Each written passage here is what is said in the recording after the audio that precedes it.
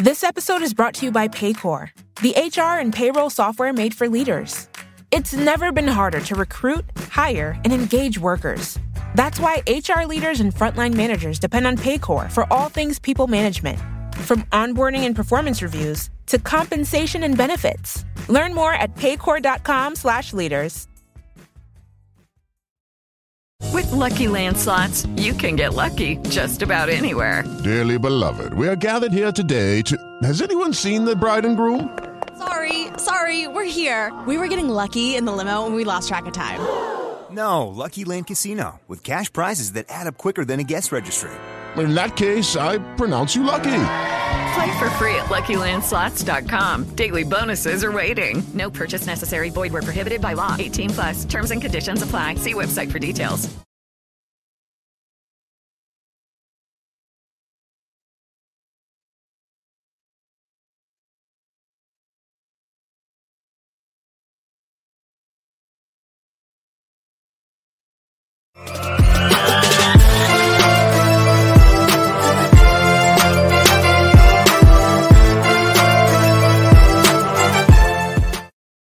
Good evening, everybody, and welcome to Carving It Up Live right here on Facebook Live, YouTube, and on Twitter. As always, I am Bryson Carver. It is great to have you in on this beautiful Wednesday afternoon. Yes, we are doing a show Wednesday because, of course, tomorrow is Turkey Day, more commonly known as Thanksgiving. Happy Thanksgiving to everybody out there. Gonna do some, again, give me a little bit of Thanksgiving theming today, although we do have a lot of sports to talk about, of course. Nets falling to the Sixers, despite the Sixers, all their three best players did play. Embiid out, Harden out, Maxey out. And it was Ben Simmons' return to Philadelphia after all, the city of brotherly love, which didn't show him a whole lot of love. I actually thought, and I've been critical of Ben Simmons, I actually thought he handled it pretty well. Discuss that later on the show, as well as, you guys may not want to hear it, especially my college football fans watching or listening. Alabama is going to participate in the college football playoff, whether we like it or not. I'll discuss that later on the show, sort of the scenario that needs to happen, and I think will happen in order to allow Alabama to get in this year's college football playoff. I'll also discuss the 49ers and why, to me, folks, they have separated themselves from the rest of the NFC. Clearly and obviously, of course, you guys know my concerns about Jimmy G, but right now, that's the favorite to come out of the NFC right now, the San Francisco 49ers, after they dominated the Cardinals. I'll talk about that. And, of course, 3 games. Usually today's show will be on a Thursday tomorrow, but of course it's not Thanksgiving, or we're not doing the show on Thanksgiving, we're doing it today. But we got 3 games to predict instead of the usual one for Thursday Night Football. Okay, we got obviously a Detroit Lions game, we got a Dallas Cowboys game, and we got the nightcap. 3 very, very fascinating matchups, all with pretty interesting playoff implications. All of them mathematically still alive. Some of them very alive. Some of them, Detroit wins. They're 5-6, and they at least have a prayer's chance of making it in the NFC wild card. A lot of games to predict. Thanksgiving. Great to have you in. Before I talk any sports and before I get to the Zach Wilson story, I would like to mention the things that I am thankful for on this show. First of all, most importantly, I'm thankful for my family, always being there for me. My always have a great support system around me is very, very important. I'm thankful for you, the listener and the viewer, for taking the time out of your day 3 times a week, or even if it's once a week, even if you watch one video during the month of Carving It Up. That goes much further than you realize. We thank you for your support. I'm thankful for the people. I'm wearing their hat today. Our hat, I should say, the Grid Network.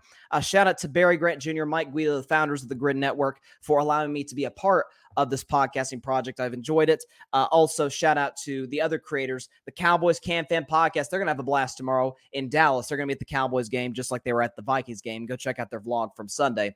Patrick Brown, who I'm hoping to have on the show Friday, hopefully. He's on the Chaotic Sports Podcast. Great guy, great friend. Check out his show. Ryan Flowers, a guy I consider like an older brother. Clutch Sports Talk. Please go check his stuff out on the Grid. It's amazing. Alfred Parslow Jr., me and him were just talking today about the Zach Wilson story, which I'm about to get into. Rocket Fuel Podcast, and obviously Barry's podcast, the All Even Podcast. So listen, we got a lot of great content in the Grid. I'm thankful for the Grid. Also, in the world of sports, I'm thankful for me transition hats here for my Boston Red Sox. We obviously had a very disappointing season this year, but this hat represents the 9 World Series championships we have, and belief remains eternal that we will bring many, many more. The Yankees own the 20th century. But as I always say, the Red Sox are in the process of owning the 21st century. I'm also very thankful for a team that made me very happy this June. That would be my Golden State Warriors. Winning the 2022 NBA championship. Obviously, we're getting off to a little bit of a slow start. Big game tonight against the Clippers.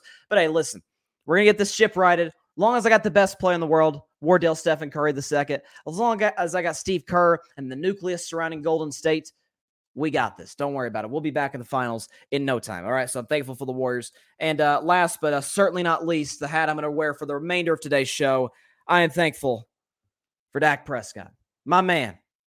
Been supporting this guy since before he was a Cowboy, since he was at Mississippi State. And I'm a Tennessee fan. Thankful for my Vols as well for bringing a lot of joy this season after, even despite the pain that they brought me and all of Vol Nation on Saturday afternoon against South Carolina. But I'm thankful for all these things and many, many more. And so just wanted to spread a positive message out there. You know, it's Thanksgiving. I know there's a lot going on in the world right now, you know, all kinds of crazy things, but just enjoy your loved ones, spend time with them, tell them you love them. And just enjoy this time. I mean, Thanksgiving is honestly my favorite holiday just because it's not that I don't like Christmas. I love Christmas. But Christmas brings a lot of, you know, stresses about the presents and all the plans for, okay, whose Christmases are you attending, all this. Thanksgiving, it's the three things, the three Fs, the three best Fs in life: family, food, and football. And we will be talking a lot of football today, enjoying a lot of football tomorrow. Barry Grant Jr., All Even Podcast, shout out. He says, LOL, you are a character. That I am, sir. That I am. Hey, Barry, you would know this. We kind of all are at the grid in our own different ways. But we got a lot to discuss. So let's start with the Zach Wilson story because, my goodness, did this thing turn fast in the last 3 weeks. So 3 weeks ago, Robert Saleh was talking about anybody who criticizes Zach Wilson as an idiot. 3 weeks later, Zach Wilson is not even going to dress. Not even going to dress for the Sunday afternoon game against the Chicago Bears. He's inactive. Not even going to be the backup quarterback. So he hadn't just been benched. He's like, dude, sit down. It's almost like a timeout that Robert Saleh, the head coach of the Jets, is giving Zach Wilson. Let this be a cautionary tale for any of the young quarterbacks entering next year's draft or future drafts. And for the most part, from what I know, next year's drafts, in terms of the top quarterbacks, all pretty mature kids. Stroud, Young, Hooker, Levis, pretty mature kids. Like, from what I know, certainly about Hooker and Young, I know the most about, but pretty mature kids. But just for future drafts. Talent is not what wins in this league. It's not all that wins in this league, I should say. It's those little things that you can't teach. It's scoring 3 points, averaging, as I said on the show Monday, 2.7 yards per play against the New England Patriots. It is after a second half in which you amass negative 21 passing yards. All these different things. And not taking accountability. Folks, I'm telling you, that moment, not just how he played it, the locker room is already kind of iffy on Zach Wilson. But at the end of the day, guys, we're 10 games of the season, and Zach Wilson's 5-2. He's been pretty good. As a matter of fact, of the 2021 first-round quarterbacks, Zach Wilson has the best record. But it's after the game. It's those things in the locker room that eventually seep out to the media and seep out to the fans, seep out to the public. They're like, oh, that's why he won't be an all-time great. That is what is separating him, along with, of course, his horrible decision-making on the field, as well as his decision-making out the field, from possibly being a franchise quarterback. I've often made the joke about the New York Jets that they are the one place, the New York Jets is the place where young quarterbacks' dreams go to die. But Zach Wilson is one of the rare instances in Jets history where it's young, talented quarterback, and his failures are his fault. Not to say it wasn't the fault of Geno Smith or Mark Sanchez or even to a certain degree Chad Pennington or Sam Darnold in the past. Not that they haven't deserved blame, because they have. But look at the structure around them, guys. Most years it was terrible. Most years. For Zach Wilson, folks, this defense is fantastic. They've got not just the defense rookie of the year, probably a first-team All-Pro as the number one corner in Sauce Gardner, who's been a home run pick by the Jets out of Cincinnati. You think about Quinnen Williams, who's right on his way to being a Pro Bowler. All these playmakers the Jets have defensively. Offensively, got some nice pieces. Okay, we can make fun of Denzel Mims all we want, about the trade request and everything and all the stuff he was causing trouble with the Jets. He's getting open. All right, those other receivers they have, they're getting open. Jets offensive line's playing well. Jets coaching staff is doing a great job given what they have around them. Did anybody have the Jets at 6-4, 10 games into the season? No, but even the most optimistic Jets fan, if you'd have told them this, they'd have been doing cartwheels. If you'd have told them they'd be 6-4, 10 games in. So the coaching staff is even ahead of schedule. And you lose a heartbreaker to the New England Patriots after one of the worst offensive performances of this year's NFL season. But after the game, you say, it is not your fault. The reporter asked Zach Wilson, for those of you that haven't heard the bite, he said, do you feel like, do you take any accountability or any blame for the team's offensive performance and you losing the game? Zach Wilson's response, no. That's what made Robert Saleh's decision. And that, my friends, is what lost the locker room. It is what separates the Zach Wilsons, the Baker Mayfields, the Johnny Manziels, all of these guys. It's what separates them from the Patrick Mahomes and the Joe Burrow and the Josh Allen of the world. That, my friends, is what separates them. Josh Allen, a few weeks ago, actually lost to New York Jets, got outplayed by Zach Wilson, did not play well whatsoever, and used choice language after the game when describing his play. In other words, Josh Allen after the game told the media, I played bad. As a matter of fact, he said it's hard to have success offensively when the quarterback is playing like you know what. Didn't need help from the media to push him to that conclusion. He knows he played bad. Patrick Mahomes has taken accountability in the past, as has Joe Burrow, as has really any great player in any league. When you play bad, you know it and you admit it, and the team understands it, and you move on. But when you're a Jets player and you're in that locker room, you're like, okay, here's this young whippersnapper, if you will. Kid looks 12 years old. So you're already like, okay, is this dude, just outward appearance, is he ready for the NFL? Had a pretty cush upbringing, if you will. Probably wasn't told a whole lot that he wasn't, he needed to improve or things of that nature. Told how great he was his whole life. And the second he faces just a little bit of adversity, this is what happens. For the record, Mike White is going to be the Jets quarterback on Sunday against the Chicago Bears. Mike White is not even close to as talented as Zach Wilson. Not even close. As I always say about Zach Wilson, yes, he makes the easy throws look hard, but he makes the hard throws look easy. He occasionally, once every 2-3 games, makes a throw. You're like, wow, that was a nice throw. Put some zip on that ball. Put some arc on the ball. Mike White really can't do that. But it's the same thing that separates Carson Wentz and Taylor Heineke. Carson Wentz is infinitely more talented than Taylor Heineke. But it's the leadership that does it. I've always said about quarterbacks, and I kind of alluded to this. I was talking about Russell Wilson last week.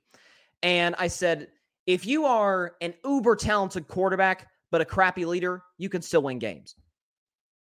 If you are a great leader, but a moderately talented quarterback, you can win games in this league. But if you are, below average talent and a crappy leader, you're not going anywhere. Zach Wilson is, in terms of talent, I'd put him about midway point in the league. Like about 16th, 17th, the most talented quarterback in the league. In terms of pure talent, he's not bad. But it's those little things that separate him from the guys who truly are franchise quarterbacks. And it is why Jets use Cleveland and use Chicago as your warning sign. Chicago drafted Mitch Trubisky in 2017, second overall in the draft out of North Carolina. And they waited too darn long to move on from him and regretted it. Same thing in Cleveland. Browns took Baker Mayfield, number 1 overall out of Oklahoma, Heisman Trophy winner. About 2 years in, you're like, it doesn't work. But they waited, and now they're kind of trapped, given that they waited too late to trade Baker Mayfield. There are teams that can give you a decent compensation for Zach Wilson in the future. Take it. Get draft picks in. Who knows? Maybe you're able to get a high enough pick to where you can take the future at quarterback. What you could do if you're the Jets is Jimmy Garoppolo is going to be a free agent. Go get Jimmy Garoppolo. Have him as like your Alex Smith style placeholder for about 2 years. In that 2-year span, draft your quarterback. Let him develop, then he's your guy. Commit to Robert Saleh. Definitely commit to Joe Douglas because he has done a phenomenal job as the GM of this team. And go forward with that. They cannot become a championship contender with Zach Wilson at the helm. They can't. We've seen 2 years in the limitations in terms of just take it what the defense gives you. It's those little things on the field and off the field that Zach Wilson simply does not get. And when we see quarterbacks 2 years in that can't do the easy stuff right, do they usually correct it later on? Rarely. We've seen it after 1 year, Josh Allen, but rarely after 2 years. Jets, smart decision. Props to Robert Saleh. I don't think he had any other choice. He had to make this move. Couple of comments. Is it John Rivera, who is a Jets fan himself? He's got basically, it's kind of like the shaking my head style emoji with the palm on the face. And Barry Grant Jr. says, I'm laughing at everybody who thought this kid was any good. Fools. And I was never, listen, if you don't believe me, check the tape. I was never a Zach Wilson fan. I said Zach Wilson and Mac Jones, and Lord, have they proven to be the case, would be the 2 busts out of the first round. Mac Jones has been bad out of Alabama, and Zach Wilson has been bad out of BYU. The 2 guys I like the most, Lawrence and Fields. I'm sorry, no. Let's be revisionist history. I love Trey Lance. Love Trevor Lawrence, and I really liked Justin Fields. I don't know what Trey Lance is because he's barely played, and that's partly what scares me about him. Trevor Lawrence, clean up the turnovers. You're seeing that progression from Trevor. You see the leadership that he brings to the Jags. Same thing in Chicago with Justin Fields. I don't see it with the Jets and Zach Wilson. I don't. So you got to move on.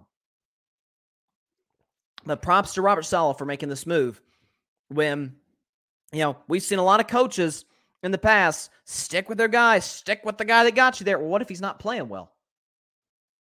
What if he's put 2 or 3 games in a row together and been pretty bad? The only game Zach Wilson has really played well this year, his first game after coming off of an injury, played pretty well against the Pittsburgh Steelers, albeit without TJ Watt. And then a few weeks ago against the Buffalo Bills, he was really good in the fourth quarter. Outside of that, what's he done? Essentially, what I described to you is 2 pretty good games, a bunch of bad ones. What's that? That's a backup quarterback. We would expect that from like a Taylor Heineke or a Cooper Rush, not from a guy who was selected number 2 overall in the draft. Today, Zach Wilson's a backup. And I have a hard time believing that he will be a New York Jet next year unless something drastic happens. Do I think Mike White's going to be the guy the rest of the year? Not sure. I'm not a huge Mike White fan. I would have preferred they went with Joe Flacco.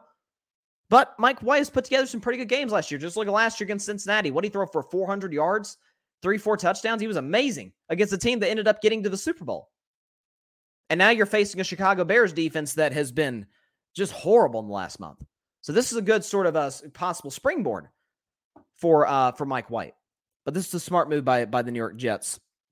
We did get this report in. Let me see this pull up. This is from ESPN. I hope I'm saying his name correctly. Rich Cimini. I think Cimini is how you say his name. Who's a reporter for the New York Jets for ESPN. This says, quote, on the day he lost his starting job in dramatic quarterback shakeup, Zach Wilson tried to win back his New York Jets teammates with an apology. Under heavy criticism from fans and media, Wilson spoke to the entire team on Wednesday, admitting he botched Sunday's post-game news conference, the one in which he refused to take accountability for his poor performance in a loss to the New England Patriots. He said, quote, I had a sick feeling in my stomach. Look, and Zach, by the way, went on to say, quote, It was the only thing I could think of the last couple of days. I wanted the opportunity to talk to those guys and really make it from the heart. Listen, we'll see. We'll see. I still think that the Zach is bad in front of the media, especially the New York media. I mean, that city, Charles Barkley, and I'm going to talk about Ben Simmons later, but Charles Barkley, I think, summed it up perfectly when he was talking about sort of these media markets. He said New York, Boston, and Philadelphia are easily the three harshest media markets in terms of sports in the country. LA media can be tough. Bill Plaschke can be, fair criticism, throw it out there. But those three, they're going to be all over you. And Zach Wilson thus far has pretty much botched it. But we'll see if he does take accountability moving forward. I'm always going to give the person the room to grow. But there's been times in the past that a Baker Mayfield, for example, did kind of botched a press conference himself, said he'd do better. We still haven't seen better from Baker Mayfield. He's still very, very kind of snarky with the media, very quick and blame deflecting. So I have no reason to believe Zach Wilson is going to change necessarily, but I'm going to give him the room to do so if he is indeed willing to do just that. John says, all we need for Mike to do is throw for $175 and a touchdown, no turnovers. Against the Chicago Bears, that's exactly what you needed to do. I'm not sure Justin Fields is going to play. I'm not sure Justin Fields should play the rest of the season. Reportedly, he's playing with a torn shoulder. So at this point, the Bears are out of the playoffs. Justin Fields has been really good this season. Just sit him. You can get a high draft pick. Possibly a receiver. That kid out of TCU is a fantastic talent at wide receiver, or you could take an offensive lineman. Because the Bears' offensive line is bad. But I agree with you. John just says, all we need for Mike to do is throw for 175 yards and a touchdown, no turnovers a game. And let me see. I haven't checked the Jets' schedule moving forward. Let's see what the Jets got. Jet. There they are. Okay, so first of all, they are favored by 6 to beat the Chicago Bears. That seems fair, given the Bears' injuries. The Jets they got a home game against the Bears. Then they got to go to Minnesota. That's a tough one.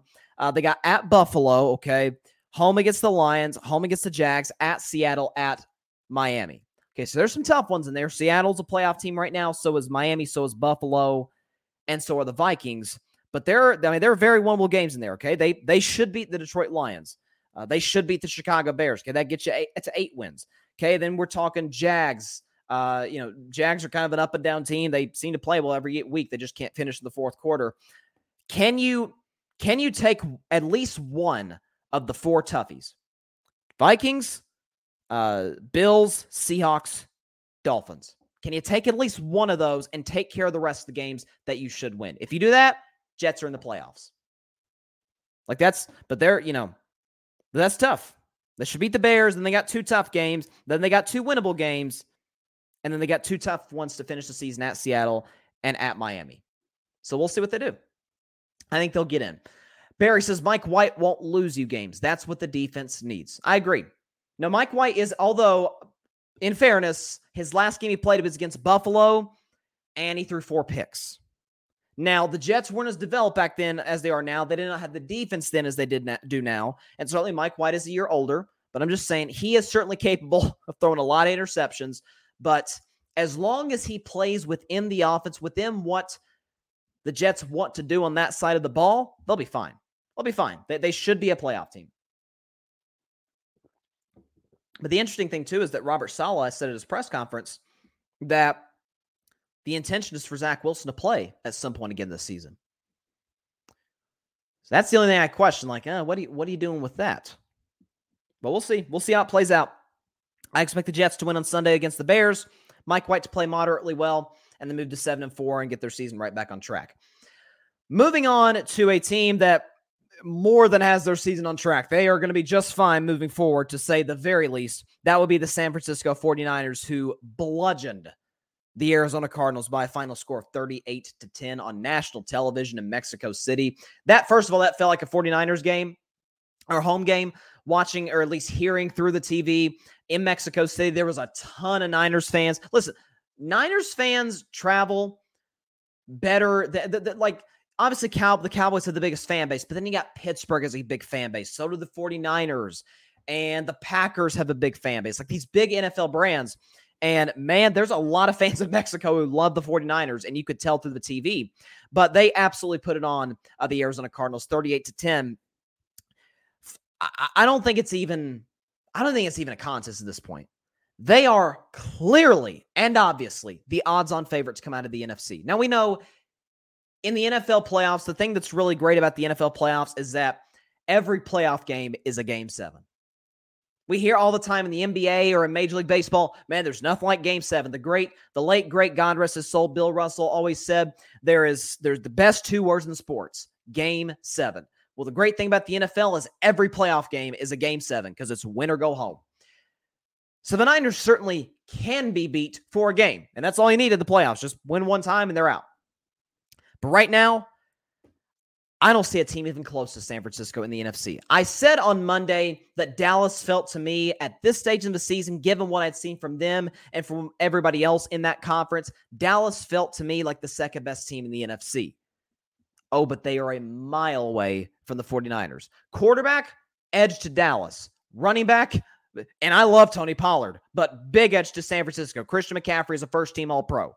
Okay, offensive line. Dallas has played well, but I'm giving that to San Francisco. Number one receiver, CeeDee Lamb, Deebo Samuel. Definitely going 49ers. Number two receiver, Brandon Ayuk, who's leading the team in receiving, or Michael Gallup. I'm going Niners. Okay, tight end, obviously lopsided Niners. You're taking George Kittle over Dalton Schultz any day of the week. Defense. Now, you could argue that's a toss-up, but San Francisco is much better at stopping the run, and they're not quite as good at getting to the quarterback as Dallas is. But if they're playing from ahead, they can rush the passer with Nick Bosa, and they have maybe the best linebacker in football in Fred Warner. And that, I forgot how to say his name. The safety for them has become a star. He's fantastic. And Kyle Shanahan, you're obviously taking over Mike McCarthy. So on down. Okay, who and I got three? I got Tampa Bay as my third best team in the NFC. Okay, quarterback, I'm going Tampa. It's still Tom Brady. I'm always rolling with Brady over Jimmy Garoppolo. Okay. The running game, Niners. Offensive line, Niners. Weapons, Tampa is pretty good, but Niners. Defense, Niners. Coach, Niners. Look at Philadelphia. Quarterback, probably edge Philadelphia, but I'm not certain. Okay, but then on from there. Running back, Niners. Offensive line, I go Philadelphia. Philadelphia has a better offensive line than San Francisco. Weapons, Niners. Defense, Niners. Coach, lopsided, Niners. Okay, you got Philadelphia. You got from there, who you taking? Minnesota, probably. Again, Niners are better than them in just about every way, shape, and form. And when you talk about a San Francisco team whose game travels, early in that game, I think it caught a lot of people. It even seemed to take Joe Buck and Troy Aikman, who called the game the other night, off guard, just out of nowhere. Here comes the rain. The rain starts coming in from the roof of the stadium, and it's like, oh, crap, okay, this might be a little bit of an ugly game. Didn't affect the 49ers at all. Did not affect the San Francisco 49ers at all, and as a matter of fact, they seem to kind of embrace it. Because when you're talking about a team with a defense-first mentality, when you're talking about a team that's offense leans into running the football, didn't affect them at all. They averaged 5.7 a carry on 28 carries for the game for 159 yards. Jimmy Garoppolo, I have been critical of him, but with that said, he's been outstanding, or he played outstanding on Monday. Okay, 20 for 29, 228, 4 touchdowns, no interceptions, QBR of 77. That's pretty good, and a passer rating of 131. So working on second and third and short situations, that's where the Niners win. That's where, again, when you talk about adding the likes of a Christian McCaffrey, and you talk about having Elijah Mitchell back healthy now, this whole team, Deebo's back, Trent Williams is back. Man, you want to play San Francisco in the postseason? I don't. I sure don't. Balance, scheming, having an identity, knowing what they are. Does anybody in the NFC come close to San Francisco? I don't think they do. To me, it is a massive barring some major injuries to their major players, knock on wood that doesn't happen because we don't wish an injury on anybody. Barring something like that happening, it would be a colossal disappointment if the San Francisco 49ers do not reach this year's Super Bowl. It would be. Because not only do they have stars everywhere, they're deep. You look at some of these pass rushers for San Francisco, they just bring fresh guys in off the bench and they get to the quarterback. Colt McCoy had a terrible night. Yeah, most quarterbacks would have a terrible night when your offensive line can't protect against that defensive line and when the secondary is flying all over the place. Again, the secondary has actually taken a Mufunga. Is that what's his name? Gosh, I got to get his name right. I don't want to butcher it because he played really well. Hufunga. Okay. Talanoa Hufunga, the safety for the 49ers, has played exceptionally well this season. The secondary stepped up. So again, NFC, who are you definitively taking to beat San Francisco? Obviously the only concern I have is Jimmy. It's the only concern I have. If you ask Jimmy to go win the game, if you're down 10 in the fourth quarter, if you're down 4 in the fourth quarter, you said, Jimmy, there's a minute and a half left. We've got one timeout. We're starting at our own 25. Can you take us 75 yards to win the game? This episode is brought to you by Paycor. Paycor empowers leaders to build winning teams. With Paycor, leaders can recruit, onboard and train employees, set goals, and drive performance. If you're a leader, everyone depends on you. Who do leaders depend on? Paycor. Learn more at paycor.com/leaders. I don't know. Even with all the playmakers, we haven't seen them do it yet. Again, I hate to have to do this, but I always have it ready. Anytime I talk about Jimmy Garoppolo, here's his playoff numbers. 160 yards a game, 4 touchdowns, 6 picks, 61% completion, a 74 passer rating, not even league average, but he has a 4-2 record because he has some of the best supporting cast around him, maybe the best supporting cast around him in pro football. I mean, if you put Joe Burrow or Lamar Jackson or somebody like that on this 49ers team, oh my gosh, it's over. They might be undefeated right now. They might seriously be undefeated right now. Jimmy's my only concern. But outside of that, there is no reason that this team should not be in the Super Bowl on February 12th in Glendale, Arizona, facing whoever comes out of the AFC. Chiefs, Ravens, Bills, whoever it is, Bengals. Man, this team's legit. I think it's also really interesting that the Niners now are in first place in the NFC West. So, and their remaining schedule, let's look at the Niners' schedule moving forward. Obviously, 10 games of the season. Okay, they got the Saints at home. They're big favorites over the Saints on Sunday afternoon. Then they got Miami. That's a very interesting game. Now, going into the season, we weren't sure how cool this would be. This is a big game. Miami going to San Francisco. They got Tampa at Seattle, Commanders at Vegas, and then finishing at home against the Cardinals. There's some gimmies, if you will. They should beat the Saints. They should beat, Vegas. They probably should beat Washington as well as Arizona. But, you got Tampa in there. Seattle's no easy out. Neither is Miami. So this Niners team, though, feels like they're the favorite, certainly to win the NFC West, but I think to win the NFC. You want to play them? Would you rather face the Niners or the Cowboys or the Buccaneers or the Eagles or the Vikings? I'll face any of those four. I'll face the San Francisco 49ers without a question. But moving, our only NBA topic of the day is an interesting one. So the Philadelphia 76ers beat the Brooklyn Nets 115-106. Nets dropped to 8-10, and this season's been a total disaster for the Nets. Not really much of a surprise to anyone. They're just flat up not a very good basketball team. But Ben Simmons made his return to Philadelphia, and I will have to say, and you guys know, nobody, maybe on any podcast, TV show, radio show, whatever, media consumption, article, I don't think anybody has been more critical of Ben Simmons than yours truly. But I give credit where credit's due on this show. And given the moment, given the noise around him, I actually thought Ben Simmons did a pretty good job, not only on the court, but in terms of controlling what he can control, not letting the crowd get to him too much. Again, you look at his stat line, it's not bad. 4 for 7, 11 points, 11 assists, 7 rebounds. Like, that's about what we expect from Ben Simmons with the Brooklyn Nets. You're never going to get that. And we knew this years ago, but you're never going to get that number one pick type talent from Ben Simmons. Because Ben Simmons has the talent to be a top 10 player in the NBA. But he's never going to be that because he lacks the intangibles. He is a 2 or best case, a 3 on a championship contender. In this case, he's a 3 on a team that may not even go to the playoffs. But bigger picture for the Brooklyn Nets. Kevin Durant don't want to be there. It doesn't take very long when you're watching the Nets play, especially the second halves of games, because that's when your legs get more tired and you've battled on both sides of the floor, especially when you're on the road.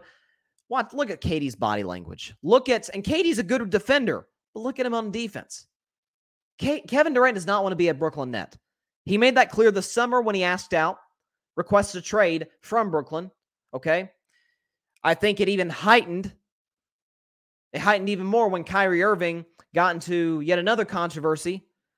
It heightened even more when the Nets didn't fire Steve Nash or Sean Marks, just to go ahead and fire Steve Nash early in this season. And in Kevin Durant's eyes, he's like, well, why didn't you do that for the season? Why do we have to waste our first 10 games to figure that out, that we don't need Steve Nash? And Kevin Durant certainly deserves blame for his, I wouldn't say lackluster play. He is averaging 30 for crying out loud. But Kevin doesn't want to be there. And listen, I will continue to recruit one Kevin Durant back to my Golden State Warriors until proven otherwise. He is more than welcome back because, as I said last week, KD needs the Warriors right now, and the Warriors need KD way more than was the case in 2016. Golden State was going to win the championship in 2017 with or without Durant. But now, listen, both sides need each other because guess what? Both sides are 8-10. Now, Golden State obviously has a much better future ahead in terms of this season. Clay looks like he's back, gotten his legs. He's had one good game against the Knicks, one great game against the Rockets on Sunday, 41 points on 10 threes. Steph Curry, we know what he represents. He's going to put you to bed every other night. Okay, Draymond's doing what Draymond has always done. The stat sheet has never been a good indicator of how well he plays and how much he controls the pace and the tempo and controlling both sides of the floor every single game. Wiggins is going to give you 18, 7, and great defense. The question for the Warriors is defense and the bench. Get those right, they'll be right back in the finals. But it goes back, I mentioned Kyrie Irving, and he just played his second game since coming back from his suspension for the Brooklyn Nets. I'm telling you, guys, I've been trying to say this. I did a whole segment on it last week about how Kyrie Irving has never been a winning player, how you are actually better without him than with him, which seems oxymoronic considering his undeniable talent on the court. Brooklyn Nets, defensively, during the Kyrie suspension, they gave up 104 points a game. The other team shot 35% from three-point range. Since Kyrie has returned, they've gone from giving up 104 points per game to 115 points per game. They've gone from giving up a 35% three-point percentage to giving up a 40% three-point percentage. So, right back comes Kyrie Irving, and right back comes the Brooklyn Nets defense into being atrocious. Without him, they were a top 10 defense in the league. With him, they're awful. So, I would be, if you were listening to the show and you were in a time machine, or you were watching the show in April of 2023, and you could somehow tell me, hey, Bryson, this team is going to be together. Kevin, Kyrie, Simmons, everybody else, they're still going to be here come April. I'd be stunned. Stunned, because KD doesn't want to be there. Reportedly, I read the other day, the Nets are actively trying to move Kyrie, which I've been saying that. I said that during the suspension. Use that as your opportunity to trade him. And Ben Simmons, likely they'll just keep him around, see if they can develop him into a number 2 type star while they try and get some draft picks and then just see what happens with him. He's on a long contract. He'll be there for the foreseeable future. But if you're Brooklyn and you want any chance whatsoever to be even relevant, you have to trade Kevin Durant. It'll be better for Kevin. It'll be better for Brooklyn. And please trade Kyrie Irving. If anything, I'd trade Kyrie before I'd trade KD. If anything, I would trade Kyrie and give it a whole month. You had 8 games of Kyrie being gone. So a decent level sample size in which you saw improvements on both sides of the floor. But say they trade him in mid-December. Wait till mid-January. Play a whole month. See what you got. The KD, Simmons, Royce O'Neal Nets. With Patty Mills, with Nick Claxton, with Seth Curry, Joe Harris. See how it works. If it doesn't, okay, now you move Kevin. Now you move Kevin to a contender and get a lot of assets in return and rebuild your franchise. But if you are hoping that this group is going to contend for a championship, well, you're going to be pretty disappointed by season's end because this team is not going anywhere. Again, not even certain they're going to make the playoffs. They have Kevin Durant, so they probably will because Kevin's a top 5 player in basketball. But if they get there, it's probably going to be the same result as last year because they'll face either Milwaukee or Boston, and just like Boston did to them last year, they'll get swept. So if you're the Nets, look out for your own best interest, and you can still look out for the best interest of Kevin Durant as well. Get assets in return for him, send him to a contender, which is what he clearly wants to do. He wants to get back in the championship discussion. He's never going to do that in Brooklyn. Just allow him the opportunity to go elsewhere and compete for championships again. Because Kevin Durant is a guy who has earned the right to, year in and year out, being in his prime, compete for titles. And Lord knows he'll be doing a lot of that if he returns to Golden State. Again, it's like the prodigal son. We're always, no matter how much you've wronged us, Kevin. Reboot your credit card with Apple Card. It gives you unlimited daily cash back that can earn 4.15% annual percentage yield when you open a savings account. A high-yield, low-effort way to grow your money with no fees. Apply for Apple Card now in the Wallet app on iPhone to start earning and growing your daily cash with savings today. Apple Card subject to credit approval. Savings is available to Apple Card owners, subject to eligibility. Savings accounts by Goldman Sachs Bank USA. Member FDIC. Terms apply. And it wasn't as much as people give it credit for. You are always welcome home. But to college football for a moment, because there's something going on here that is so fascinating. And I was really curious when I watched the playoff committee last night, when I watched them do the college football playoff rankings last night. There was 2 things I'm looking for. One, if my Vols dropped out of the top 10. We did not. We're still 10. Let's go. Let's take care of Vandy this Saturday, guys. And then secondly, and more importantly in the bigger landscape, what they do with number 7. The top 6 to me were pretty obvious. Like I put out, and I'll put it on the screen again.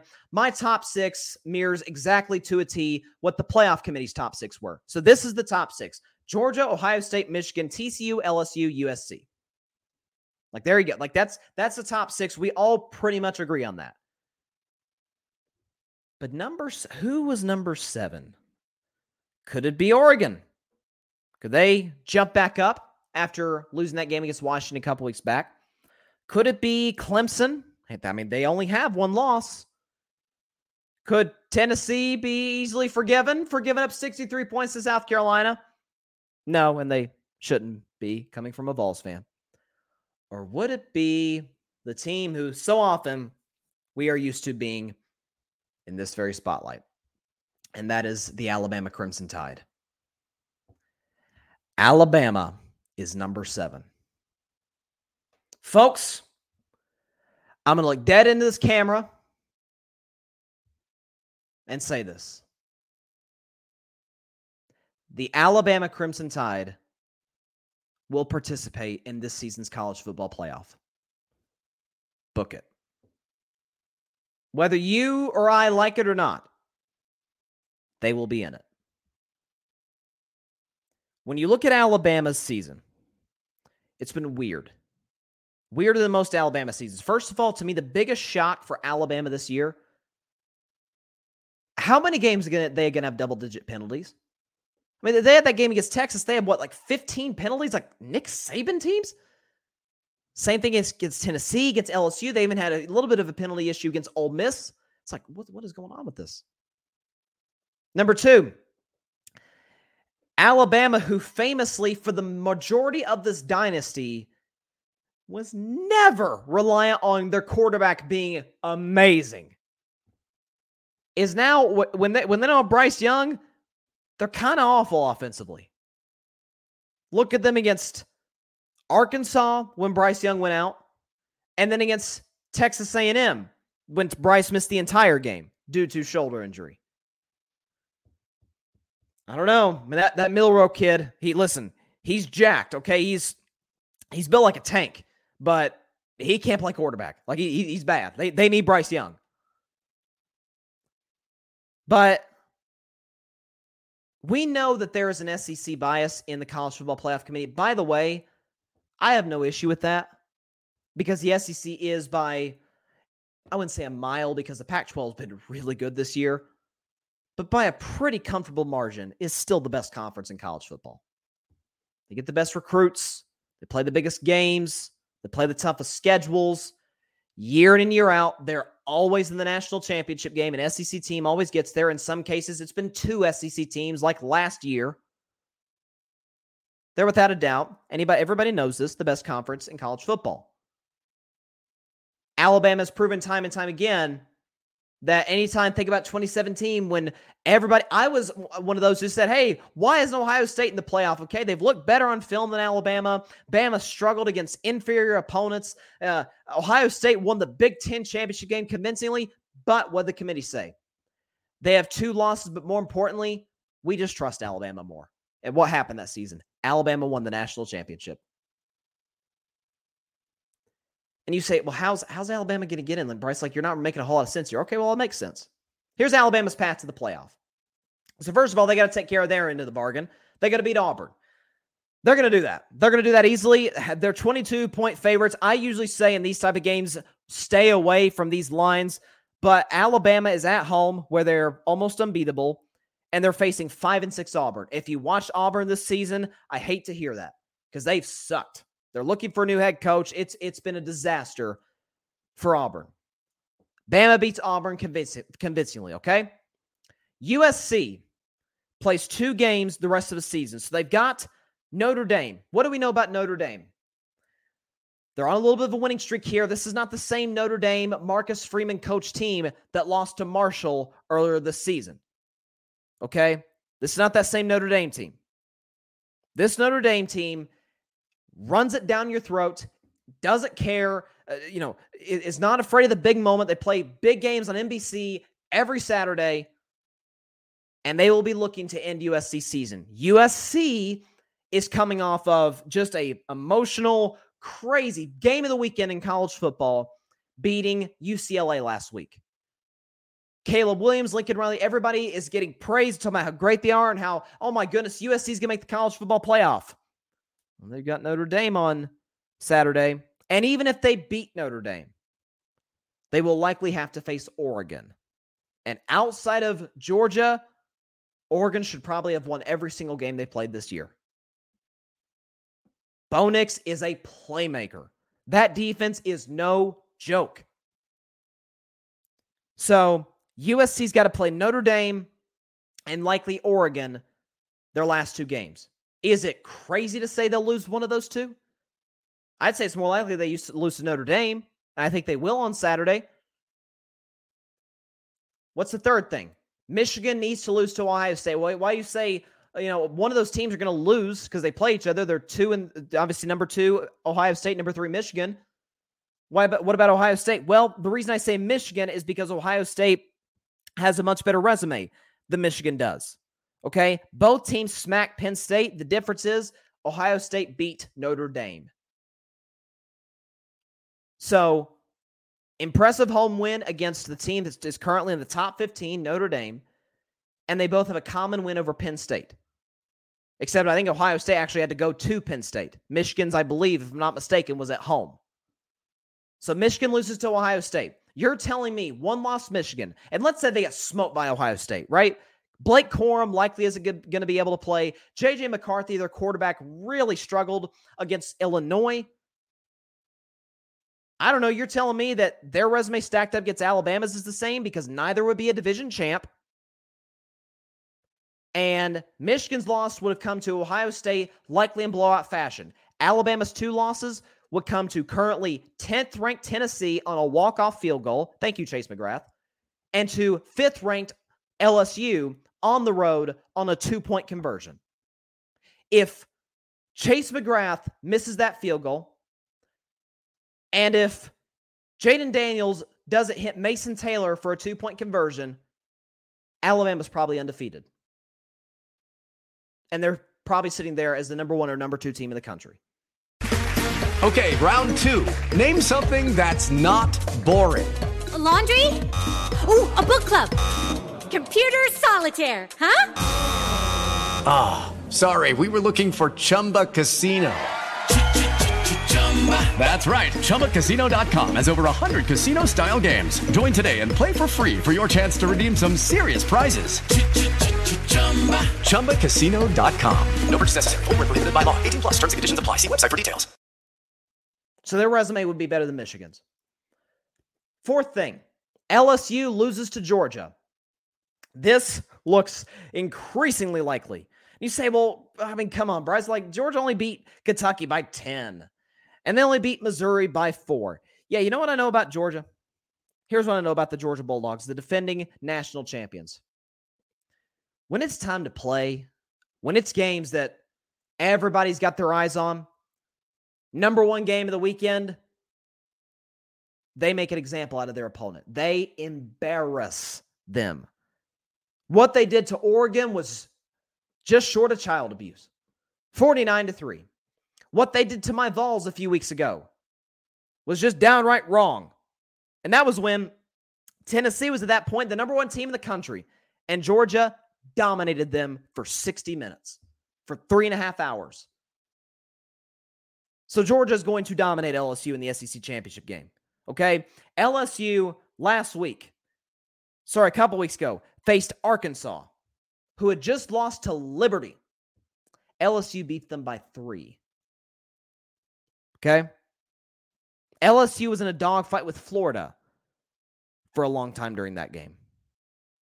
They got smoked at home by Tennessee, who Georgia smoked. Georgia's going to beat LSU. So that takes LSU out of the mix because they're a 3-loss team compared to Bama's 2 losses. And then TCU. Now this one I think is the least important. TCU to me is the least important player in this situation in order for Alabama to get into the college football playoff. TCU, though, it would certainly help Alabama if they lose one of their remaining 2 games. Because if you look at TCU where they're sitting right now, okay, this weekend they're taking on Iowa State. They should win that game pretty easily. Iowa State's 4-7. They're not a very good football team. TCU should win pretty easily. But then, in all likelihood, they will face Kansas State in the Big 12 championship game. Now, Kansas State, as it stands right now, is ranked 12th. They played really good football this season. They're favored to win their 9th game of the year, finish 9-3. That is a tough game, probably the toughest game for TCU all season, either that or Texas.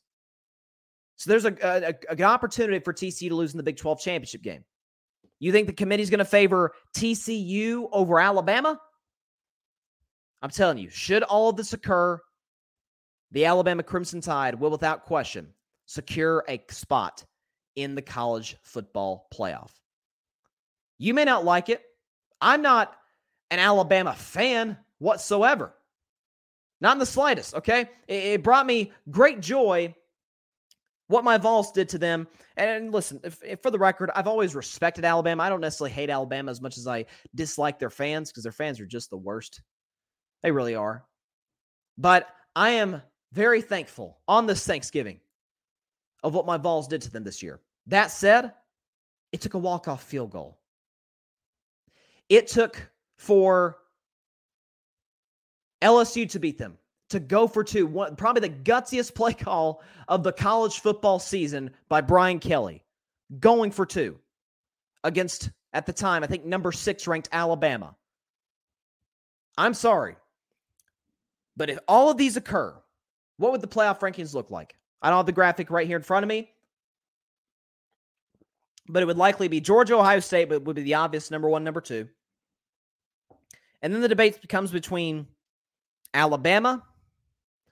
You still certainly have to look at TCU if they're one loss. If TCU's undefeated, TCU's in. Like, there's no question about it. You can't punish an undefeated team in the Power 5. Now, outside the Power 5, I got a big issue with Cincinnati getting in the college football playoff last year. Hated it, and that was the only game in my life that I've rooted for Alabama. And they did. They won convincingly in that game. But if you undefeated in the Power 5, I don't care what your schedule is, you're in the college football playoff. Now, if you lose one, okay, we got a debate. TCU wins out, they're in the playoff. But then that 4th spot, here's the debate. USC will have 2 losses. It depends on when that second loss comes. If it comes to the Pac-12 championship game, that'll be far more damaging. But still, 2-loss USC. Who lost to Utah? Utah's a very good football team, but Utah lost to Florida. Folks, let me tell you from a Tennessee fan, and it gives me great joy and pleasure to say this. Florida sucks. Okay? And Utah lost to them. And USC lost to Utah. So, we can do this debate all day. But what the committee said last night, Alabama has a real shot and still alive to get in the college football playoff, despite being a 2-loss non-division champ. We've always had a debate, well, can a 2-loss team get in the playoff? Well, yeah, if they win their conference tournament and their resumes looks good. Bama's resume isn't overwhelming. Honestly, their best win of the season is probably Texas. But their 2 losses, albeit losses, are probably the 2 most impressive losses of any team who has a chance to get in the playoff. At Tennessee, at LSU. So, they're going to get in. They don't call the Alabama Invitational for no reason. All right? They don't call that for no reason. But, when you talk about and I'll put it up there again. I'll put up the Alabama's path to the playoff once again. They got to beat Auburn, which they will. USC's got to lose one of their remaining 2 games. Michigan's got to lose to Ohio State. I say Michigan because their resume today isn't as good as Ohio State. And frankly, what they put on film as of late isn't as good as Ohio State. LSU's got to lose to Georgia. That looks highly likely. And then finally, TCU losing one of their remaining 2 games. And even that one, I'm not certain is mandatory. We'll put it that way. But what a run this is going to, what a last weekend of college football this is going to be. What a crazy season this has been. As my man Reese Davis from ESPN always says, and I always agree with him, and we think about a month ago, we're like, there's these debates and Tennessee and Georgia and Michigan and Oregon and all the. As Reese Davis always says, this playoff, as crazy it is, 4 teams, it always plays itself out to where once we get to Selection Sunday, we're all, for the most part, in agreement of who the 4 best teams are. Now, in this case, I'm not sure if we will be, because Alabama still has a shot to get in. But I'm here to tell you right now, the Alabama Crimson Tide will participate in this year's college football playoff.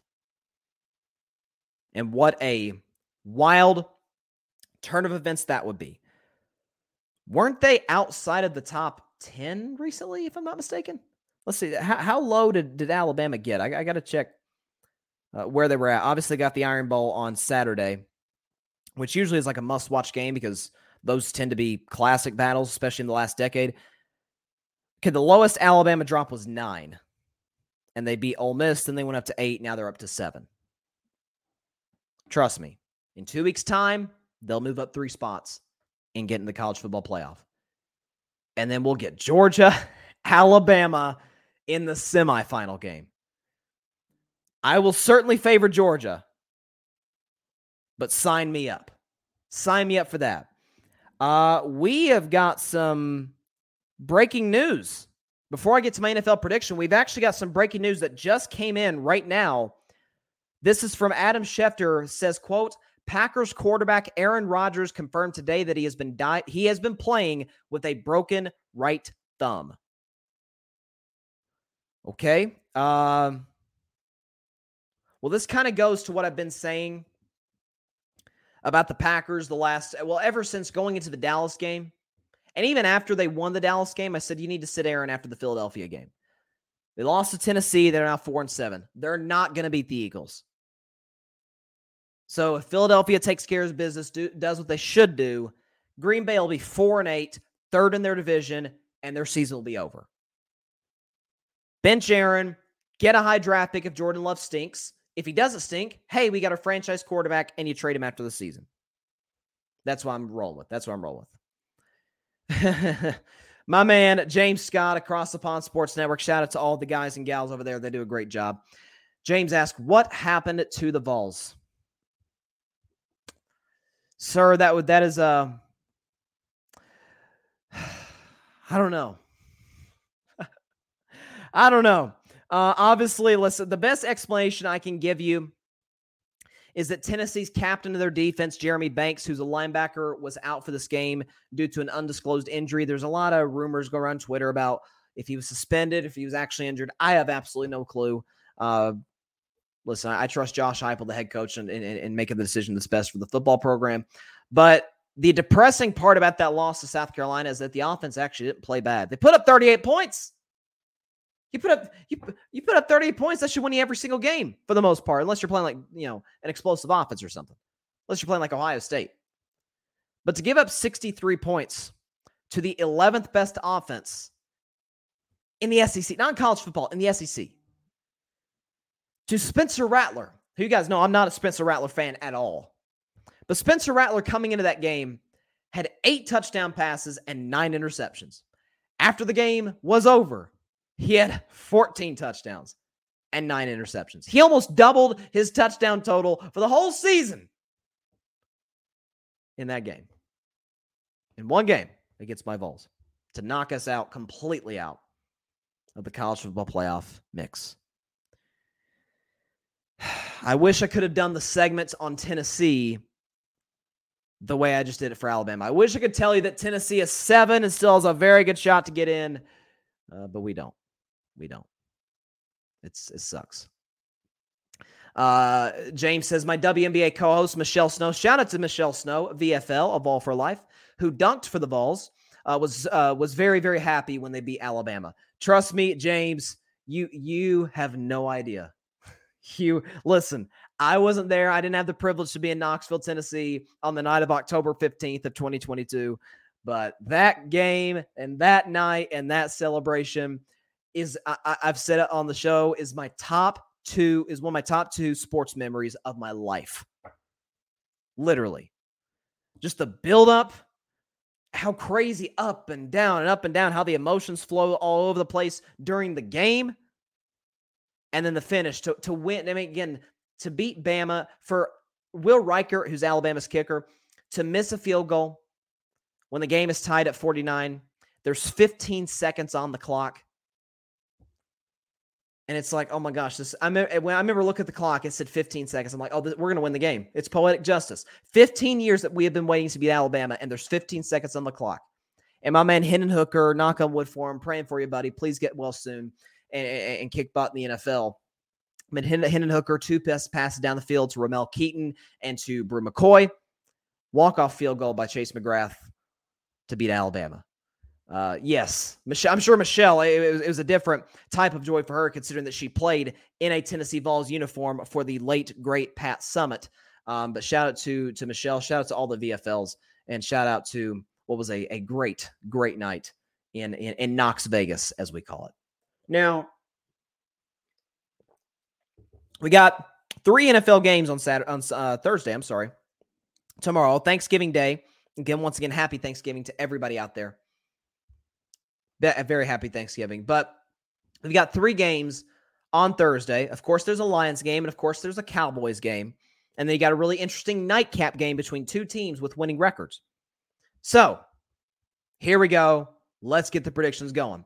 We'll start with the Buffalo Bills coming to the Motor City to take on the Detroit Lions. Buffalo on the road is favored -9.5. If this were a Sunday game, I might make it if I were a bet man, because take Detroit in the points all day. Here's why. Detroit has won their last 3 games, including 2 on the road. This is significant because the Lions had not won a road game until the season under Dan Campbell. Jared Goff is playing mistake-free football. They're running the ball really well. Jamal Williams had 3 touchdowns against the New York Giants last week, and the Giants have a pretty good run defense. He did a great job against them. That offensive line, led by Penei Sewell, is really starting to find its mojo and its momentum, and they're going to need it against this Bills defensive line, which has played well all season, led by Von Miller, of course. But you've got Buffalo, and I'm telling you, something's off about the Bills in the last 4 weeks.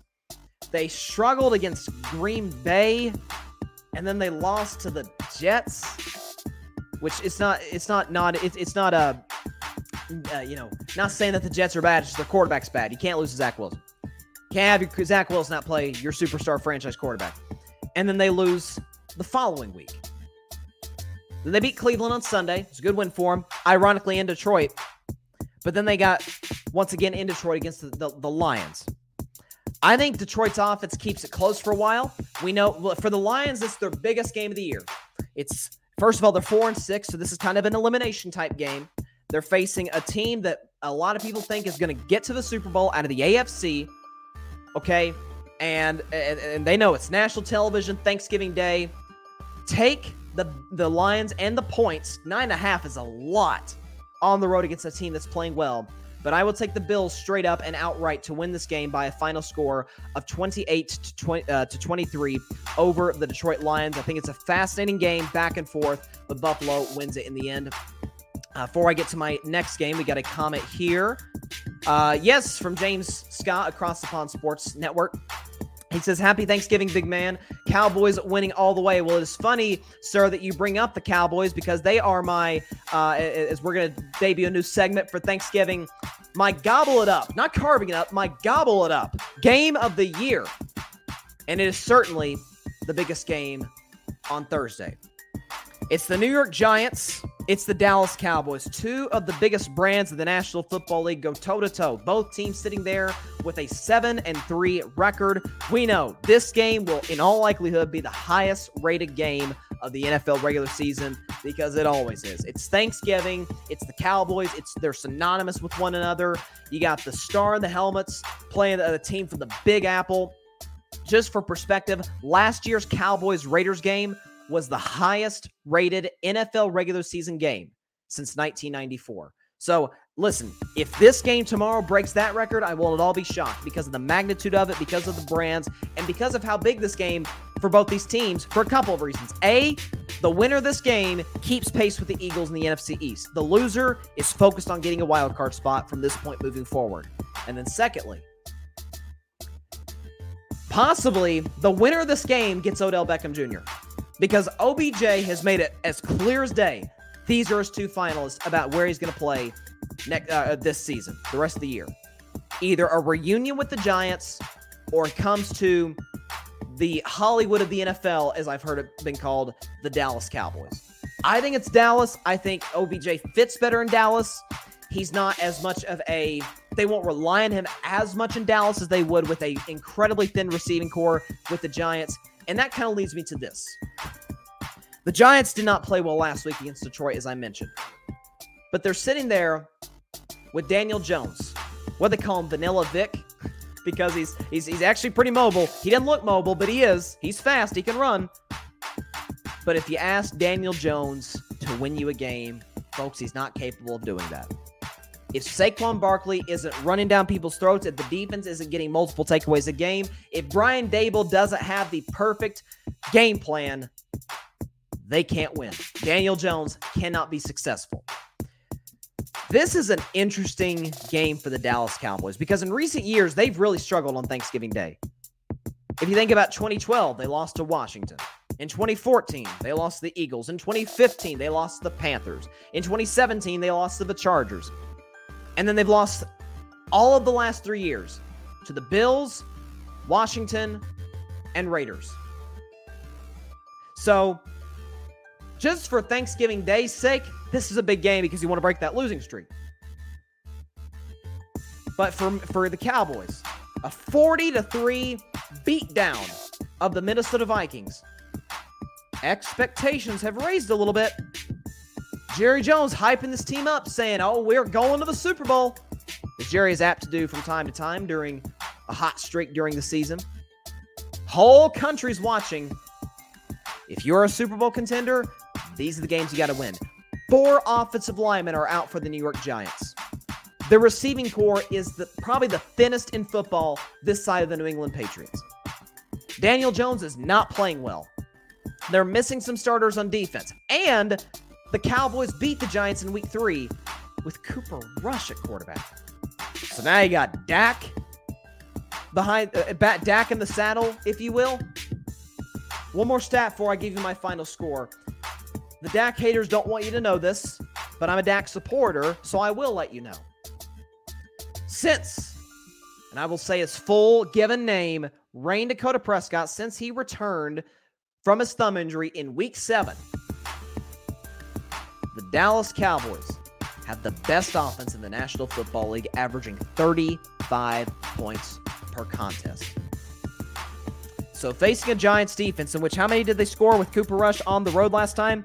They scored 23. Expect a little more. Expect to enjoy, if you're a Cowboys fan, expect to enjoy this along with your turkey. By this point, towards the end of the game, you'll probably be eating some pumpkin pie. I know I will. I love pumpkin pie. It's underrated. The Cowboys going to win this game easily. 38-17. There's too many injuries for the Giants. Obviously, I forgot to mention, Cowboys are favored -10. But this is a bigger game for Dallas than the Giants because there's bigger expectations always for the Cowboys than there are the Giants. If Dallas wins this game, 2 wins in 5 days to go to 8-3, they will have their sights not only on Odell Beckham Jr., who at that point will likely choose the Cowboys over his old team, the Giants, but possibly on the number 1 seed in the NFC. Minnesota's likely to lose a game or 2 from here on out, and Dallas will have the tiebreaker over them. And the Cowboys, certainly, given Philadelphia's schedule and given Dallas' schedule in the 3 weeks following this game, can catch the Eagles for that NFC East. So, big game for the Cowboys. Unlike usual, I think they will respond. Why? Simply put, the Giants are beat up, and I got Dak Prescott, and you don't if you're the New York Giants. Last game, I just mentioned the Minnesota Vikings. They got a home game on Thanksgiving Day. They take on the New England Patriots. All right, Vikings in this game are favored -2.5. This is an interesting one. I've got a theory. It's not necessarily my theory, but it's often been the history of this league. Very prideful guys are NFL players and are NFL coaches. And when they're humiliated, especially if they're humiliated on national television, if it's a Monday night game, Sunday night game, if it's a big primetime game, heck, if it's a game against the Dallas Cowboys, because they get a lot of primetime games, in which the Vikings did on Sunday, big CBS game, Nance and Romo on the call, everybody's watching, you're 8-1, and you get beat by 37 at home. Teams like that, listen, nobody in life likes to get embarrassed, but NFL players, I mean, listen, we all get embarrassed in life. How'd you like to get embarrassed in front of millions of people? By a team that's kind of rubbing it in your face by the time the game's over. That sticks with you. And when you get the opportunity just 4 days later to play again in that same stadium, US Bank Stadium in Minneapolis, you're going to take it out on somebody. And so I'm looking at them playing the Patriots. Folks, the Patriots offense is awful. Not that I didn't need to tell you that. I told you that back in August. They got a special teams coordinator and a defensive coordinator as their offensive coordinator. Explain that to me. Explain that to me. It makes no sense whatsoever. It doesn't, okay? And you got Mac Jones playing awful football. Mac Jones this season, 4 touchdowns, 7 picks, an average QBR of 31, which is 29th in the NFL. And he is 29th also in passing yards. So he doesn't take care of the ball. He's bad in the red zone. He's inaccurate. And he tends to post bad QBRs. That's not a good combination considering the fact that you're going into a building where a really good football team is going to play really angry. Vikings cover the 2.5-point spread easily and win this game by a final score of 29-16 over the New England Patriots. Vikings win this one 29-16 to cap off a great day of Thanksgiving Day football. 29-16 over the Patriots. And again, for the Patriots schedule moving forward, this game kind of starts a stretch for New England where their schedule is brutal. So I mentioned Vikings tomorrow. Then they got the Bills. At the Cardinals isn't too bad. Neither is the Raiders. But then you finish with Bengals, Dolphins, Bills. I'm still sticking to my preseason prediction. The New England Patriots are not going to make the playoffs this season. And it's their collapse. Or is it really collapse if we're not expecting them to get in? Well, I guess some people are expecting them to get in. So their collapse begins tomorrow. And a lot of that is because they got Mac Jones at quarterback. And you can't go very far with him. That's my predictions. Got a comment here from James. He says, on our guess, the win margins, I took Cowboys by 10. Okay, I respect that. And again, that's exactly what they're favored by. So a Cowboys 10-point win, I think you'd feel good about. Again, James, for those of you who don't know, is a Cowboys fan. And again, the reason they're such big favorites is because the injuries of the Giants, how the Giants have been playing, how the Cowboys have been playing. They've been getting healthy as of late. That defense is playing out of its mind ever since they blew the 14-point lead against the Packers. Micah Parsons said after that Packers loss, in this week, I talked about Zach Wilson, kind of circling back to the earlier segment with Zach Wilson about taking accountability.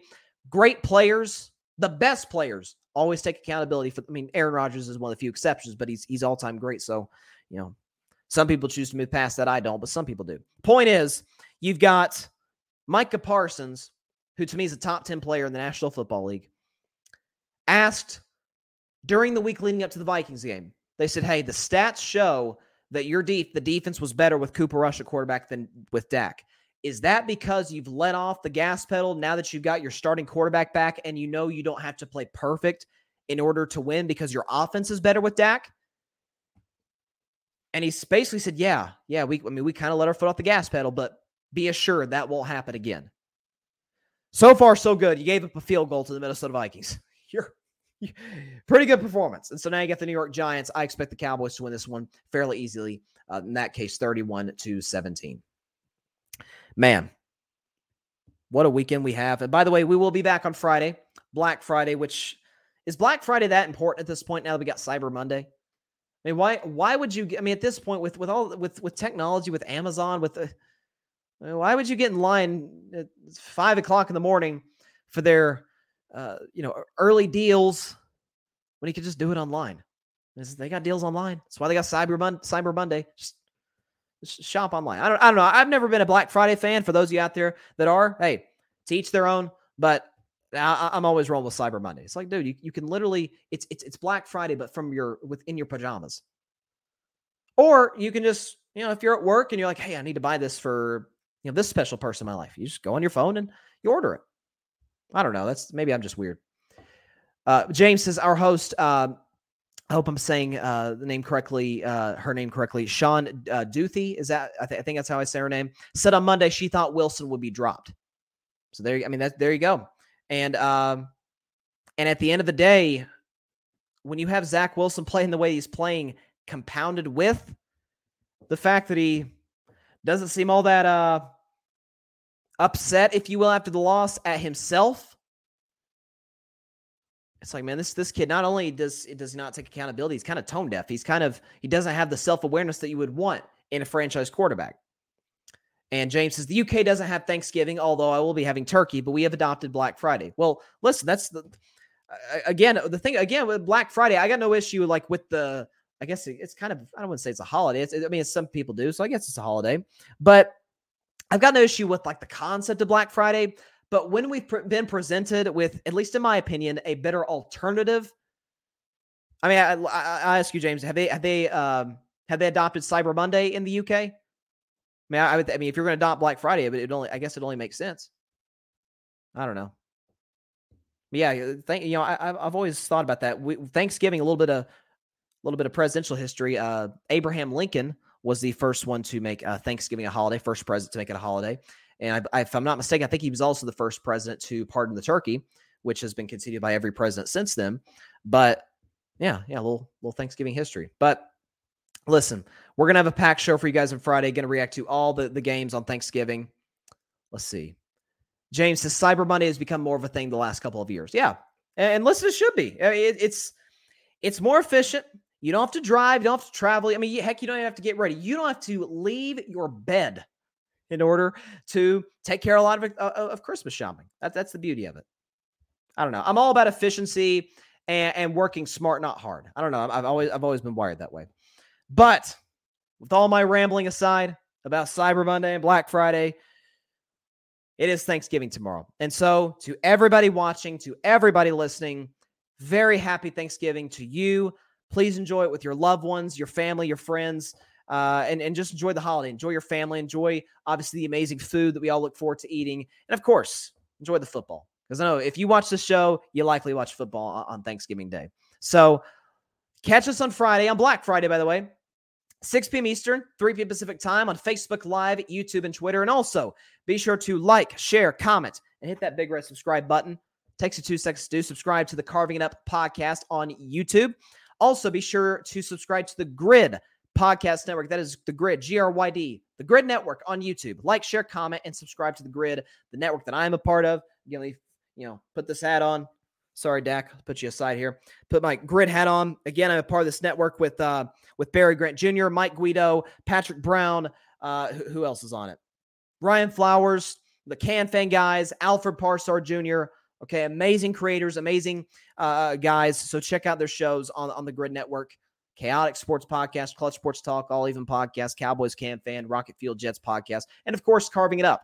So check out all of our shows on the Grid Network.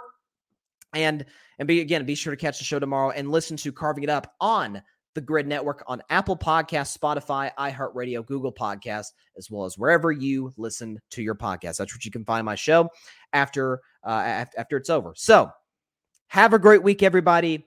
Have a great Thanksgiving. Happy Thanksgiving to everybody. Please stay safe out there. God bless you all. Peace out. Gobble, gobble. Thanks so much for watching the show on YouTube. Be sure to click that big red subscribe button and go check out the other clips and full shows of Carving It Up Live. Have a blessed day.